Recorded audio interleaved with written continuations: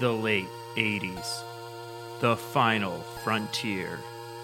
These are the voyages of the podcast Pat Trek.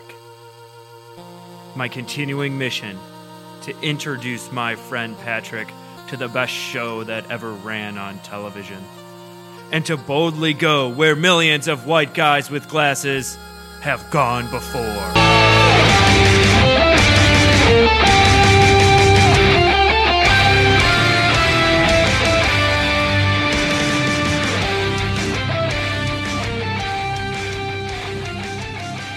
Hello, welcome back to Pat Trek. This is a show where my friend Pat O'Rourke introduces me, Patrick Winiger, to Star Trek The Next Generation, a show that I've never seen. Yeah, and I've seen it a ton of times. And you know what? This episode's pretty good. It was all right. It's all right, yeah. Not as good as last week's. No, last week's was pretty awesome. Yeah, it was pretty great. Brian Sebi is with us again today. Yeah. Hey, man. Welcome Pat. back. Hey. Glad to be back. First repeat guest. How does it feel? I feel very special. Yeah, you should. It's been kind of fun because I've been listening to the podcast now. Thank you. I think when I was here the first time, you hadn't actually published yet, or at least maybe the first one had come out. Yeah. And so it's good to be back because there have been several times in my car where I've been listening to it, and I want to be like, oh no, Pat, it's totally different. Oh, no. or something, man. and I want to respond back to you, but Feel I free can't to do that to a podcast. Yell at us on Twitter. Yeah, it's true. That's what all the other fans have been doing. I don't want to yell at you. It's more I just want to. I want to be part of the conversation. And I'm glad I could do that appreciate today. that. I was recently told on Twitter that I spoil too much. Oh, yeah. So I got to be careful on the spoilers. Yeah. For Star Trek.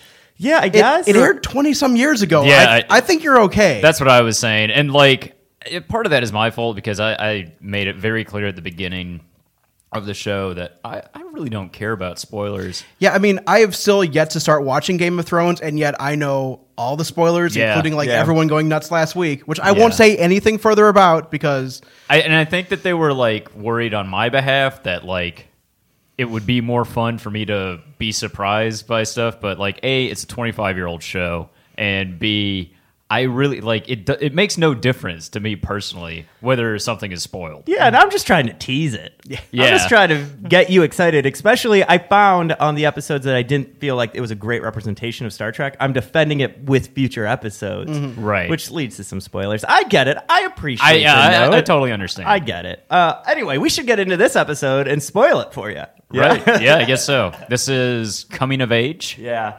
I found this really funny thing on Memory Alpha that I had to read, and because I know how much you love Wesley Crusher. Yeah, not really. There was a scene cut for Time that showed Wesley and the whole bridge crew celebrating his 16th birthday. Huh? But he said it was a month away. Yeah, well, they changed it apparently. Oh, okay. How cool would that have been? Little Wesley getting a birthday cake. Getting to drive. Yeah. Well, he already gets to drive the ship. Yeah, that's true. Mm-hmm. They did already let a 16-year-old...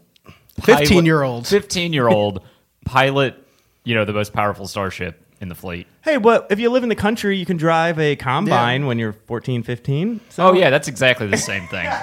And the Traveler did point out how, he is so much evolved beyond everyone else. Yeah. And we see a glimpse of that today in this episode. Yeah.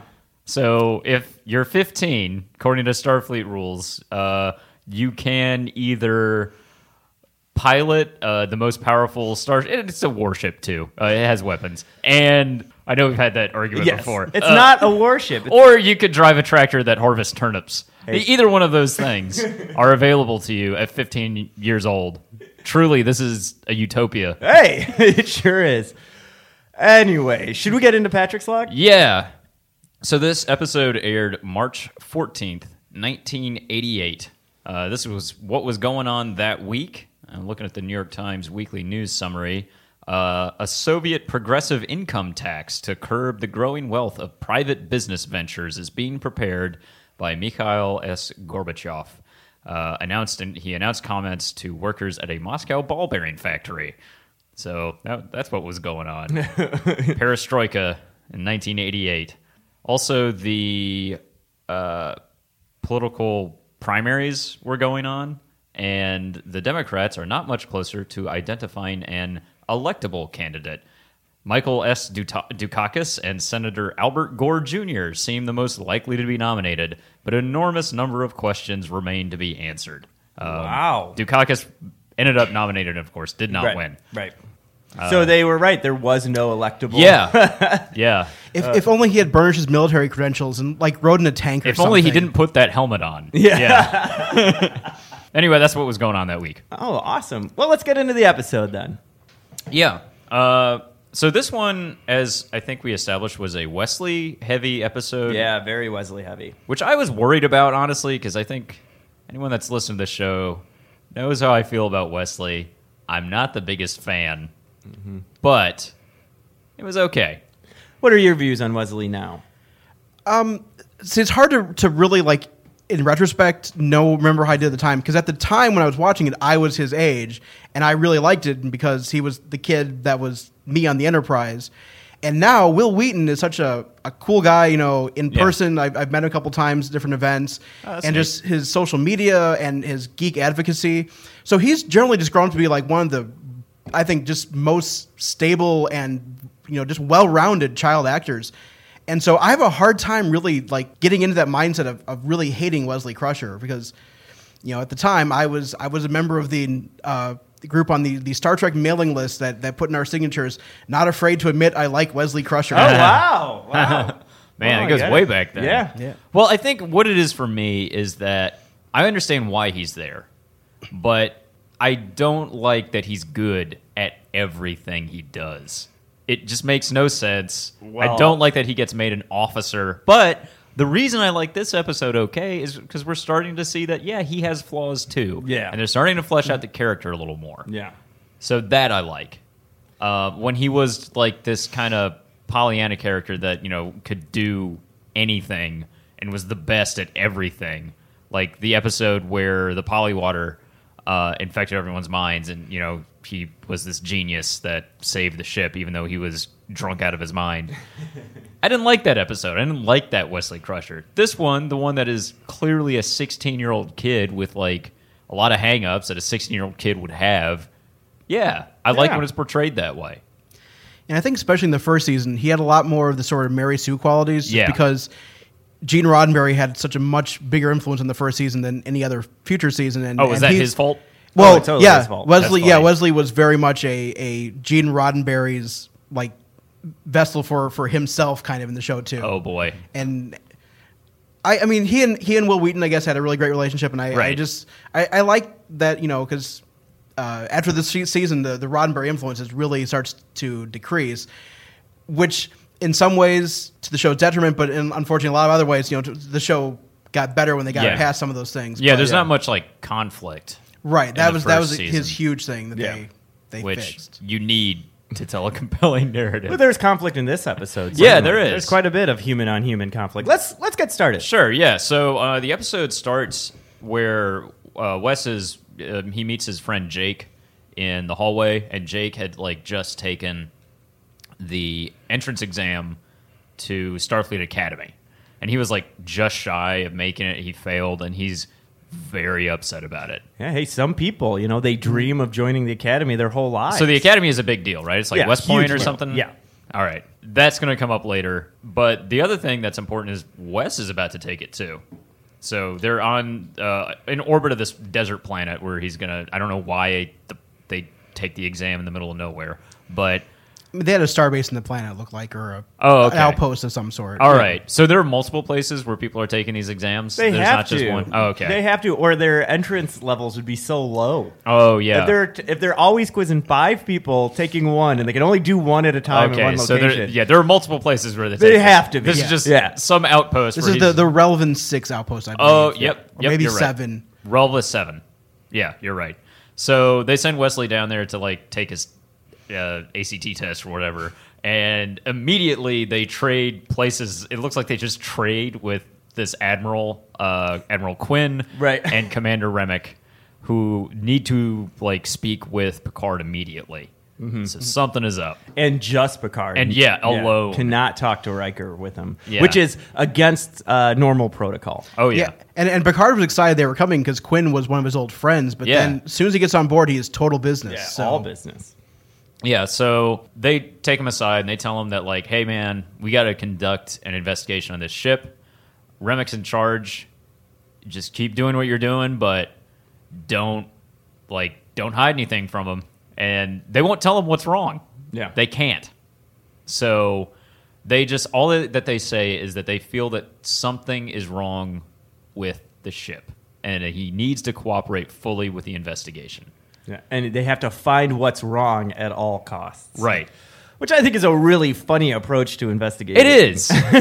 Because they're pretty much telling him, like, dude, you're in trouble. We can't tell you why or what you did wrong. They're not even coy about the fact that he is in trouble. Right. Yeah. Well, having been a part of some government audits myself, just for work, yeah. It is kind of that weird thing where these people come in and you're like, these people are trying to find something. What are they trying to find? And you do get a little bit paranoid, I think. Oh, yeah, that kind of makes sense. I know a guy who works at a meatpacking plant, and he was telling me about like it getting audited, and it's basically just like, well, it is very important that chicken isn't contaminated. So you kind of, it's like you're not in trouble, but you kind of are in trouble because like sometimes these places get shut down. Right. So it's kind of like the health inspector showing up, basically. Right, totally. Yeah, he's Starfleet Inspector General. Yeah. So back on the planet, Relva 7, Wes is in some like testing facility and he's messing around with like this calculator looking thing. Mm-hmm. And this girl comes in and her name is Oleana, and you know, she introduces herself. Seems like there's some kind of chemistry between her and Wes. Yeah, she was flirting pretty hard with him, I thought, She was, and he yeah, was right just away. kind of ignoring it. Yeah. He's a 16-year-old boy. He doesn't Yeah. know what the hell he's doing. Yeah. He was clearly intimidated. Yes. Yeah. And then we see a Vulcan, I think, for the first time in TNG. Is that the first Vulcan? I think it may have been. It may be. I feel like this Yeah. is the first time I've seen a Vulcan like speak in this show. Yeah, so Tashanik, a Vulcan, and then a guy who's like got this thing on his chest where he's vaping out of. Apparently he's a Benzite. Yeah. A guy named Mordok. And Wes has like heard of this guy before. He did some like maneuver that he's famous for. Yeah. But he's just a candidate now. He's like, no, I'm just like you. He's not even in the academy, and he's got some strategy named after him. Yeah, I thought it was kind of funny where the girl was kind of like, you know, flirting with Wesley, and all of a sudden he's like, oh, let me go talk to this guy. Right, yeah. Oh, wait, you're the Mordok? Yeah. I'm going to go talk to this vaping dude. Yeah. Instead of these two girls who are talking to me and we're in the middle of a pleasant conversation. Right. Oh, Wesley. So I thought that was really interesting that, like, oh, the academy is apparently really difficult to get into. Yeah, it is. But Picard went in there. I assume all the officers went there. yeah, that's right? why they're the officers. Okay, so... I mean, we're seeing the top tier on the top ship in the entire Federation. Oh, that makes So sense. they're all graduates. So, yeah. but, like, the enlisted people probably didn't go, right? No, I wouldn't imagine, right? Yeah, I mean, I think people like, you know, because later on we have Chief O'Brien, you know, who's an enlisted, you know, person. So, you know, he definitely has background and stuff, but I don't think he went to Starfleet Academy. Yeah. I guess that kind of makes sense. Like, my grandpa was in the Navy, and he was, like, a gunner's mate, but he only got that position because he could fit in the seat because he was so skinny. And that was, like, I guess, like, how people got promoted. Yeah, I'm sure. But all the officers, like, went to college. Right, right. So it is, like, Gene Roddenberry's in the Navy, right? So, Yeah. It seems like it's kind of based on, it's like, oh, yeah, there's an officer class. They're all educated at this top institution. Everyone else, though, it's just kind of like, yeah, you know, they're enlisted. they just got a job. Yeah, exactly. Okay. Like O'Brien acts like it's a job. But yeah, I'm so in my head about spoiling now. Oh, okay. O'Brien's great. he is great. I only saw him once so far. Well, he gets yeah. on there more, and then eventually get a lot more of him when you start watching DS9. Oh, okay. Yeah, he's a crossover character. Yeah. So anyway, what this established for me was, the academy is really, really tough to get into. It's like getting into MIT or something. What we know is that only one of these 5 people is going to get in this episode.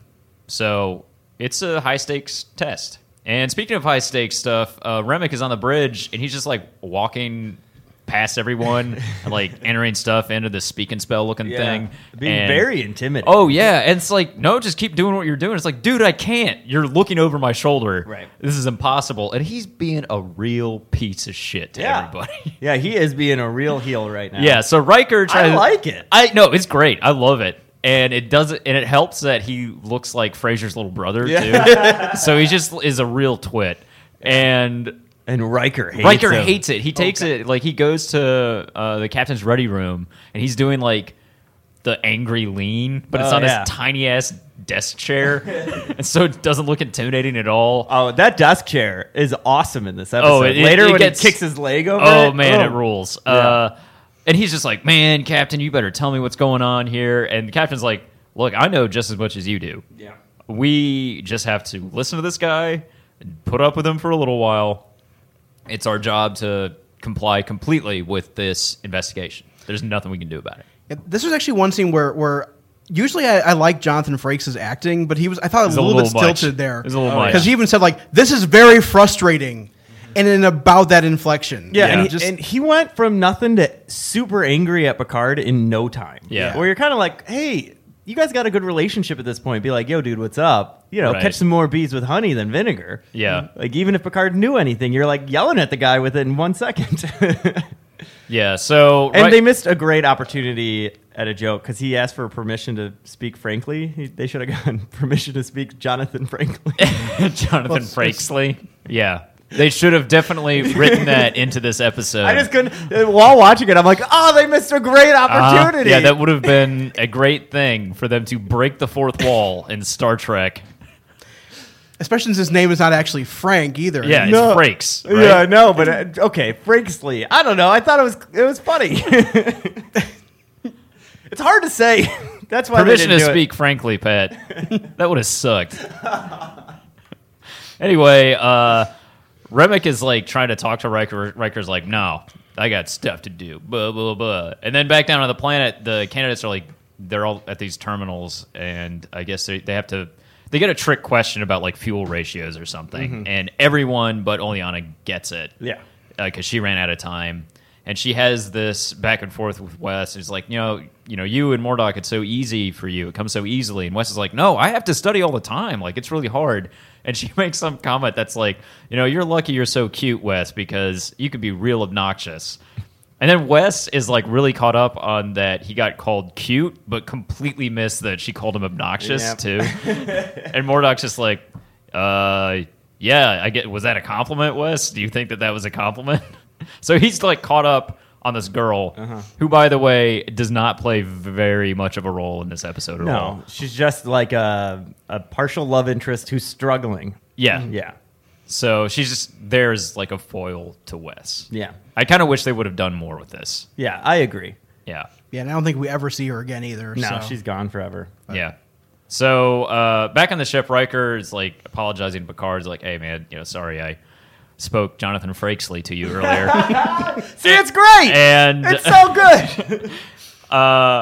he gets like he's finally starting to cooperate with Remick. And this is when he goes to the ready room. Yeah, Remick's like, Riker, I need to speak with you alone. So they just go to the ready room. Yeah, they use the It's like- captain's office. Like, there's a conference room on the other side of the Yeah. bridge. It's a but- total power move by Remick. Oh, He's like, totally. because he's in charge of the ship, and he just uses Picard's office as like a base of operations. And this is where Riker tries to do his own power move. Oh, yeah. By sweeping his leg over the tiny ass chair.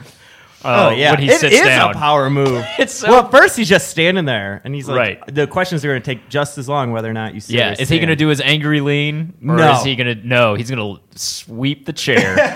And that's one of those things that, as a kid, I never picked up on. Nah. But a couple of years ago, there's a YouTube video of like Riker sitting sitting like that? weird. Yeah. And just like a montage of him sitting down with putting his leg over the chair. And I'm like, wow, he sits like a weirdo. Yeah. Yeah, I think he does that several times. When he's at 10 forward? yeah, or- 10 forward when he's going up for a drink or whatever. He does this cool kick flip type thing.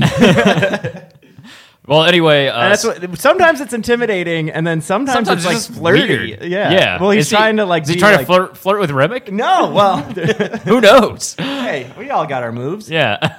Anyway, Remick is basically he brings up the reason that he's here is that there's something weird going on in the ship's logs, and there's this whole sequence where like he goes to LaForge in engineering. He's like, "Hey, it's pretty weird that you had this crazy guy Kaczynski on the ship and like some interdimensional being, and the captain took the ship to the edge of the universe. You remember when that happened? That's pretty weird, right? And I was watching, it's like, yeah, that was pretty weird that this happened. I'm starting to understand why there's an investigation. Yeah, they keep getting into trouble. Right. Every episode. But, like, the other thing is, the Starfleet ordered Kaczynski to go on this vessel and mess with the engine. They were following Starfleet orders. Yeah. It was Starfleet that got them into that mess, and now they're suddenly responsible for it. And if they hadn't, they would never have known that space, time, and thought Are all all the one thing. same. one thing. Yeah. So, One thing I thought was interesting, though, was this is, I think, one of the first times we really see Geordi taking a much stronger engineering role. oh, yeah. And he's still wearing the red uniform, for operations, Right. Or no, so for command. For officer, but I think they're moving him, realizing like, hey, he could be more of this engineering type of role. Yeah. Which he's they do. great at. He's Yeah. so good at it, and he seems so much in his element when he's there. You also hear a lot from Worf in this episode. Yep. Mhm. That's something He's got we've some lines. often talked about, is how he's got 1 or 2 lines in every episode. This one, he's got a good 14, 20. Yeah, so there's a couple other like incidents they bring up, like they questioned Troy about the Ferengi episode, Yep. where he got controlled by a mind sphere thing or whatever. She brings up this like, he was being mind controlled, and he's like, I consider that a lapse of judgment or something. And so Remick is pouring over all of the episodes. They did bring up how they violated the Prime Directive. Yeah, that is also true. Yeah, and Brian, before we started recording, you said you had a couple of pointers on the Prime Directive for us. Yeah, so I actually, because you had talked about in different podcasts, I was actually doing some research between Memory Alpha, which is a really great Star Trek wiki, and just some other background information. And sort of the main takeaway, I think, is that there are actually 2 Prime Directives, in the sense that in the original Dual it's not so much directives? it's the same Prime Directive, but it's changed. The Prime Directive and then the slightly less Prime Directive. Was in the original series, they brought up this no interfering with pre-warp civilizations. Right. And the thing that I hadn't quite caught until I was reading other stuff is that for TNG, Roddenberry actually changed it to just the Federation and Starfleet does not interfere with non-Federation races in their internal politics. Oh. So not only the pre-warp are still included in that, but it also includes like the Klingons, where they're not members of the Federation, and so we really shouldn't be interfering with their internal politics. Oh. And it's presented more as like a makes sort more of sense. philosophy rather than a set of rules. Yeah. So I think Memory Alpha said like there are 47 sub paragraphs or something for this thing, which they've never done on screen or anything. Right. That would be awful. And it's not like a this is the one thing you break and then you're in trouble. There's apparently like levels of it where after your report you're both like, yeah, we violated the Prime Directive in this way, and my interpretation of it was this. And then Starfleet can either like say like, well, that that makes might be a sense. court-martial offense, or maybe that'd be like, don't do that. Right. And if someone's interfered, you can also interfere to try to like limit the amount of interference. So Huh. Interesting. So it's like the Constitution, where it's Right. like a living, breathing document. It's a living, that the can Prime be Directive is a interpreted. living document. Yeah. and in a lot of cases, it's whatever the writer of that particular episode Right. had it to be. Right, Yeah. right. So there's not really like the hard fast rule of this is the Prime Directive, and I really like that way of looking at it, though, Brian. Because I was so hung up on the pre-warp stuff, and I was like, they clearly don't have warp, or they Right. clearly do. But yeah, that explains why it'd be in violation of the Prime Directive when they got themselves involved in that commercial enterprise. I don't remember what episode that was, but remember they couldn't like go save the guy because he was working there or something. Yeah. Terrible description of an episode. But my point remains, it now makes sense within the Prime Directive, like why it's not just pre-warp. Yeah. Yeah, so this is all part of the stuff that they're under investigation for. Because they have violated the Prime Directive many times in this show. They did it in the first episode. Yeah, Banner at and I think Farpoint. that's what they brought up. They in brought that up Ito when Ito. he had to save Wesley's life, and he violated the Prime Directive to do it, basically. Yeah, yeah. And they admit, it's like, yeah, I did that. Sorry. And I wrote it in my log as to why. Right. Which now so you're makes right. so much sense. Yeah. Because he did like annotate like all of this stuff on, oh, this is why I had to do that. So yeah, that makes a lot more sense now. Thank you, Brian. Anyway, we're back in someone moping in the holodeck. This time it is Wesley. He's got a day break on a test, and he's in an empty holodeck just contemplating life. And, Yeah. he's not looking forward to the psych part of the exam. Worf comes in and they talk about like what the psych test entails, and apparently they get in your head and find your deepest fear and force you to confront it. Yes. Yeah, I actually really like that scene. I thought I did too. Michael Dorn did a really great job of really giving some depth to Worf. Oh, yeah. And, Wes is like, but I didn't think anything made you afraid. And he's like, well, only a fool fears nothing. And it's Right. Which is true. Which is true. Yeah. And the other thing that little gem of wisdom from Worf that something I have to remind myself of a lot is that he's like, look, if you're worrying about something that you can't change, there's no point in worrying about it because it's just a waste of time and energy. And then you create another problem to deal with. Yeah. So don't worry about it. You're going to have to take the test. Just take it, dude. So that was pretty good advice. Yeah, it's great advice. Get a little, some screen time from Worf, which we have not seen much of in this season. And he didn't say something wrong. Most of Right. the time he's saying something and everyone goes, stop doing that. Right, Worf." yeah. He usually says something real dumb. And Yeah, he wasn't just being like, I am a warrior sort right. of thing. It was Which kind of pisses me off about that character so far because, he went to the academy. Yeah. He passed the test. He's clearly not just smart, but, genius level smart because, spoiler alert, Wes doesn't get in. So, yeah. what? So, yeah, Worf is a smart guy. Yeah. And they constantly have written him as this idiot that's only concerned with fighting and violent sex. That's pretty much all that he cares about so far. But he went to the academy. Yeah. He knows what he's talking about. He becomes a very fleshed out character. That's Yeah. good. And actually, he's got his own episode coming in about 2 or 3 more, I think. Oh, awesome. Yeah. Okay. Meanwhile, on the bridge, Yar finds that there's some unauthorized entry to the shuttle bay.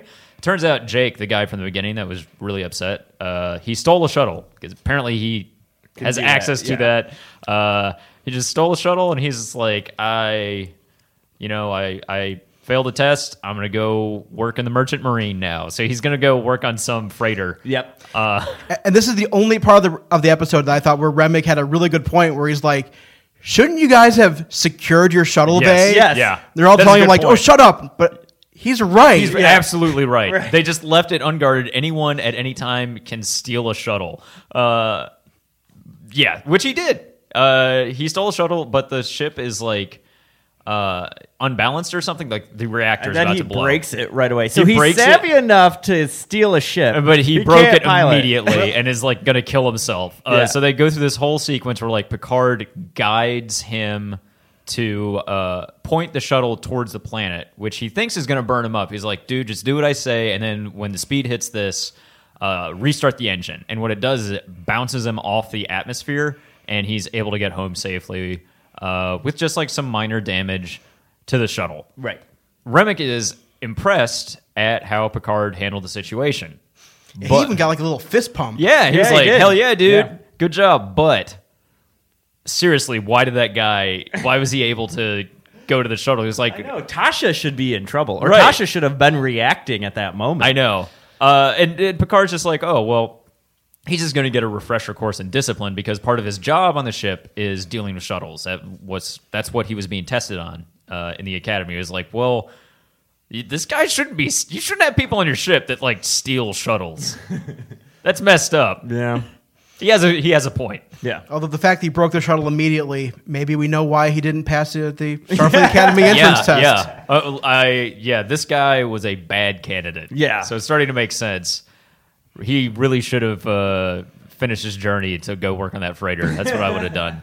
He's going to end up there anyway. Oh, really? Well, no, I'm just saying he's not going to Starfleet. Oh, he's probably not going to Starfleet. So he's got to make a pretty big decision in his life, and working in the trades isn't a bad gig. Oh, hell no. Yeah. But the other thing is that being an officer in this organization seems awful. I would not want to do it. Hell no. Put me on a freighter somewhere. Yeah.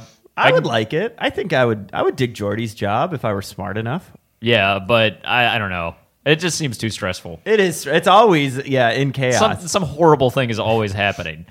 Yeah. And speaking of horrible things happening, back on the planet, Wes and Mordok, the guy with the vaping thing, they run into this huge guy. Yeah. Who is pissed at them immediately.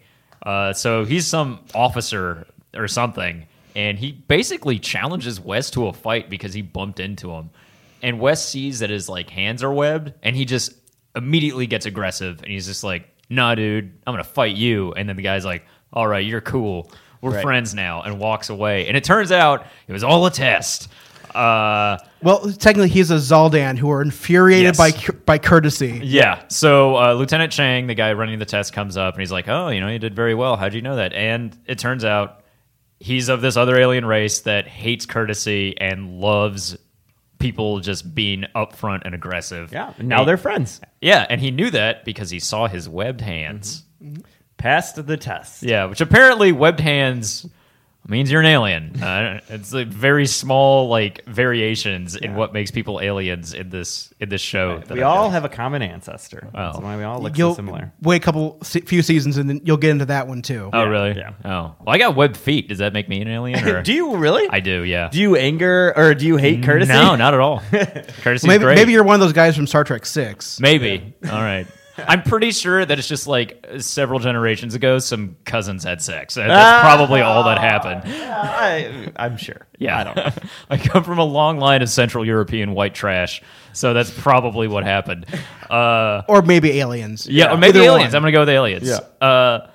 So anyway, Remick he's back grilling the other crew members, Worf and Data. He's just riding everybody's ass. Oh, yeah, he's a real piece of work, this guy. That was a real fun scene, I thought, from a cinematography standpoint, because I really they did these transitions from one interview to another, but it was kind of seamless. And it kind of seems like all the same interview. And the one that's really tough to watch is Dr. Crusher, because he's being kind of creepy. You think that he's getting at her personal love feelings towards Picard, right? But he's really how do you feel serving on the ship of the man responsible for your husband's death? And she does not take that question well. No. She's just my personal feelings have nothing to do with my work, and this is none of your business. And just end of discussion.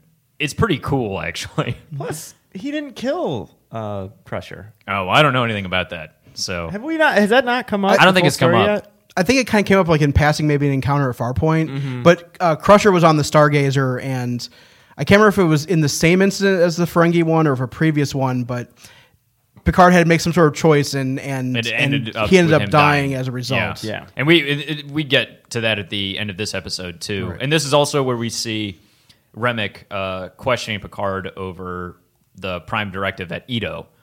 And finally, Picard's had enough. He goes to Admiral Quinn, who's his buddy, and he's like, "Look, dude, you got to tell me what's going on." Quinn can't. He's like, "Look, we need to make this report. Let Remick do his job, please." So, back on the planet, Wesley and the other people, they're taking some tests with a bunch of spheres and a cube. I don't know what the hell they were doing. Yeah. It's just they're doing some science stuff. Yeah, and speed mattered. And so he helps out his buddy Mordok. Mm-hmm. And it looks more to me. It looks like they were doing the Rubik's Cube in the future. They were doing future Rubik's Cube. Yeah. And Lieutenant Chang comes in. He's like, "Oh, good job, Mordok." Mordok's like, "Look, Wes helped me. This doesn't count." He's like, "No, I know that Wes helped you. That's fine. Interesting choice, Wes. That's okay. We're going to move on to the next thing." So apparently, this test is just messing with people's heads. Yeah. Oh, totally. Yeah. It's more of a judge of character than it is of smarts. Yeah. And back on the ship, there's quick cuts from the planet to stuff happening on the ship. It's just basically one scene down here, one scene up there, constantly. Mm-hmm. And it did make the episode feel a little jumbled to me, because one of the problems I've noticed with the season is they're always balancing two completely different storylines, and they can't wrap them up succinctly. Yeah. I have a big problem with that. Totally. And that did happen here. Yeah. But anyway, Remick finished his report. He's like, "Look, I tried my best, but I couldn't find any problems here. Everyone seems to really like to work here. And, my tour is up in 6 months. I want to work here." Good for Picard for not telling him to just get bent immediately, because he's just been nothing but a tool this entire time. But Picard seems mad at Quinn. He's just like, "Look, you need to tell me what we're under investigation." He even for. says this has put such a strain on our friendship, which I thought was a powerful line. It was, yeah, because he's not an emotional guy. No.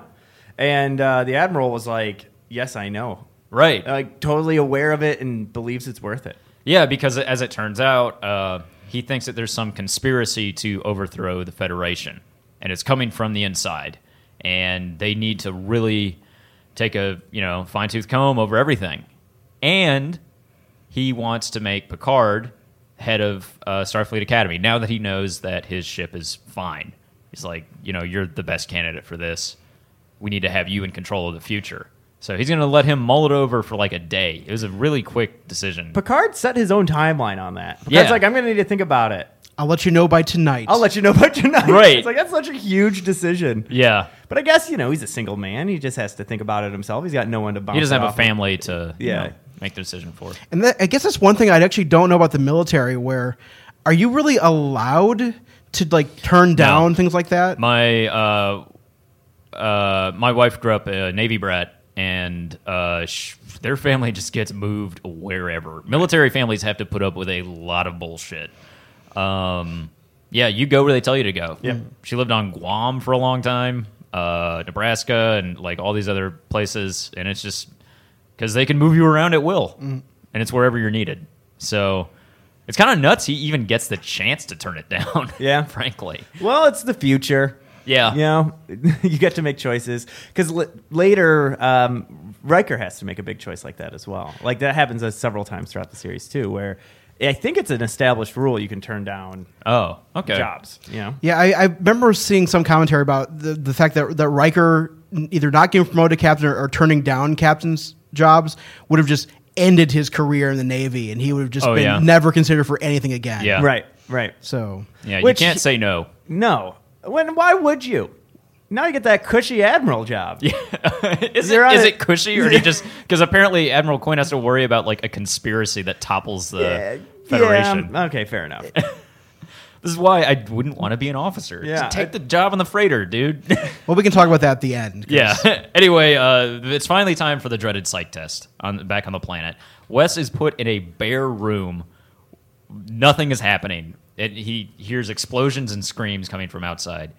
He goes and runs to the environmental corridor or something because no one else is on the base. Everyone is gone, but he hears screaming coming from in there. He opens the door, and there's like just pandemonium. There's some steam pipe that's busted. That's like It's an ice pipe. it's frozen looking stuff. Yeah, it's like some. Yeah, I thought it said like oxygen or something, but it was Yeah. something. you're probably right. It's probably like liquid oxygen or Yeah. something. And there's a guy trapped under a metal thing, and there's another guy who's just like in shock. Who's just too scared. Right. Yeah. So Wes goes and helps the guy trapped under the metal thing. He, pulls him through the not steam, but the cold shit coming from the pipe. And the guy that's in shock is like not moving. And Wes is like, "Look, I can only get this one guy. They have 30 seconds before the thing blows up." Yeah, he's not injured. And Wesley was trying to get him to like help me move this guy out of here. Right. The guy's in shock. He can't do anything. And one other thing I thought was kind of interesting was that the guy who was trapped first told Wesley to like go fix the science stuff that was exploding. Right. And Wesley chose to ignore that to go help him instead, which I thought was a part of the character move. Oh, interesting. I didn't catch that. Yeah. But that really speaks to the outcome of the test, too. So that had multiple solutions to it. Yeah, so Yeah. it turns out it's a test. Like, he pulls the guy out, the door closes, and in Wesley's mind, the guy in there is dead. Yeah. But then, they all leave. Lieutenant Chang comes up, and he's like, hey, that was the test. Good, good job. He doesn't say that he passed. He said there is no pass or fail. Right. He was just like, you made a decision. Yeah. That's all that matters is, you chose to do this. And I think, that reveals something about you. And Wes connects it to Picard making a choice to save other people's lives, but that killed his own father. So he's coming to terms with some real shit right now. Yeah, it turns out, it looks like they had put Mordok through something similar because right before Wesley started that test, Mordok comes out of this room looking at his hands in shock and Mordok, was like, are you yeah. okay? He's like, I will be. Yeah. I was like, what did they do to Mordok? I know. That poor guy. Yeah. They put these kids, like, these are kids, basically. Yeah. They put them through some real rough stuff. They took away his vape pen. They took away his vape pen? No. He needs that. Yeah. He needs that to live.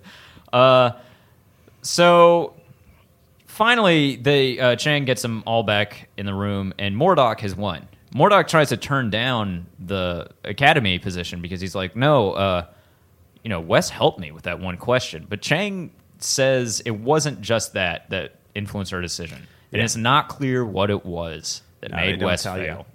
Yeah. I think it might have been that test. He might have been able to save both of them if he would have Who knows? done the science stuff that he's so good at. Who knows? But back on the Enterprise, Picard is like, he's in some dress uniform thing. Jake is trying to avoid him, and he finally is just like, all right, hey man, how are you? You doing okay? He's like, yeah, I'm really sorry. But Picard goes through this speech. He's like, look, you messed up. Young people mess up. But the important thing is that you kept your wits about you, and you need to remember that you're capable of doing that.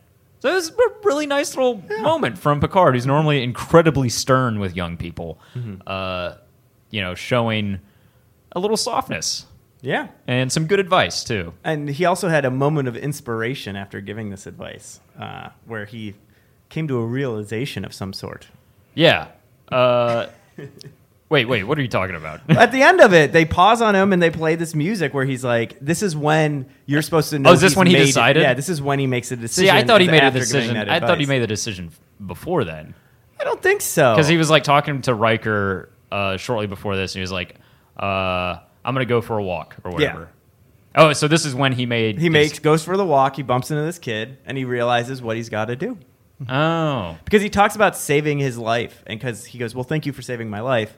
And Picard responds with, like, that's my job. Right, and he tells him that, like, running away solves nothing. Right. So, yeah, I guess that makes sense. This is when he finally makes the decision he's going to stay on Starfleet. Or stay on the Enterprise. Stay on the Enterprise. Yeah, they had sort of the same sort of parallel in the Star Trek movies where they promoted Kirk to Admiral, and then they spent the next several movies making him somehow have to go back to the ship because that's just actually where the excitement and the interest is and what... Yeah.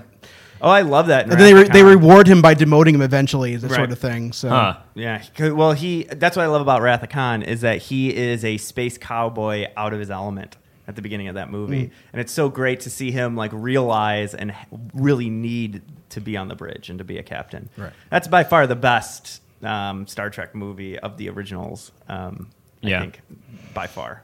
But yeah, I think. Picard has a similar realization, like, oh, I need to be out here rather than sitting back on Earth. He kind of realizes it's where his skills are. It's where he belongs. And, he tells Quinn that. Quinn's like, well, sorry, but thanks anyway. Thanks for putting up with us. And, Picard lets him know that if anything that they need, just to call on him. And Quinn beams down. And then there's, like, this last part where he's confiding in Wesley in one of the conference rooms.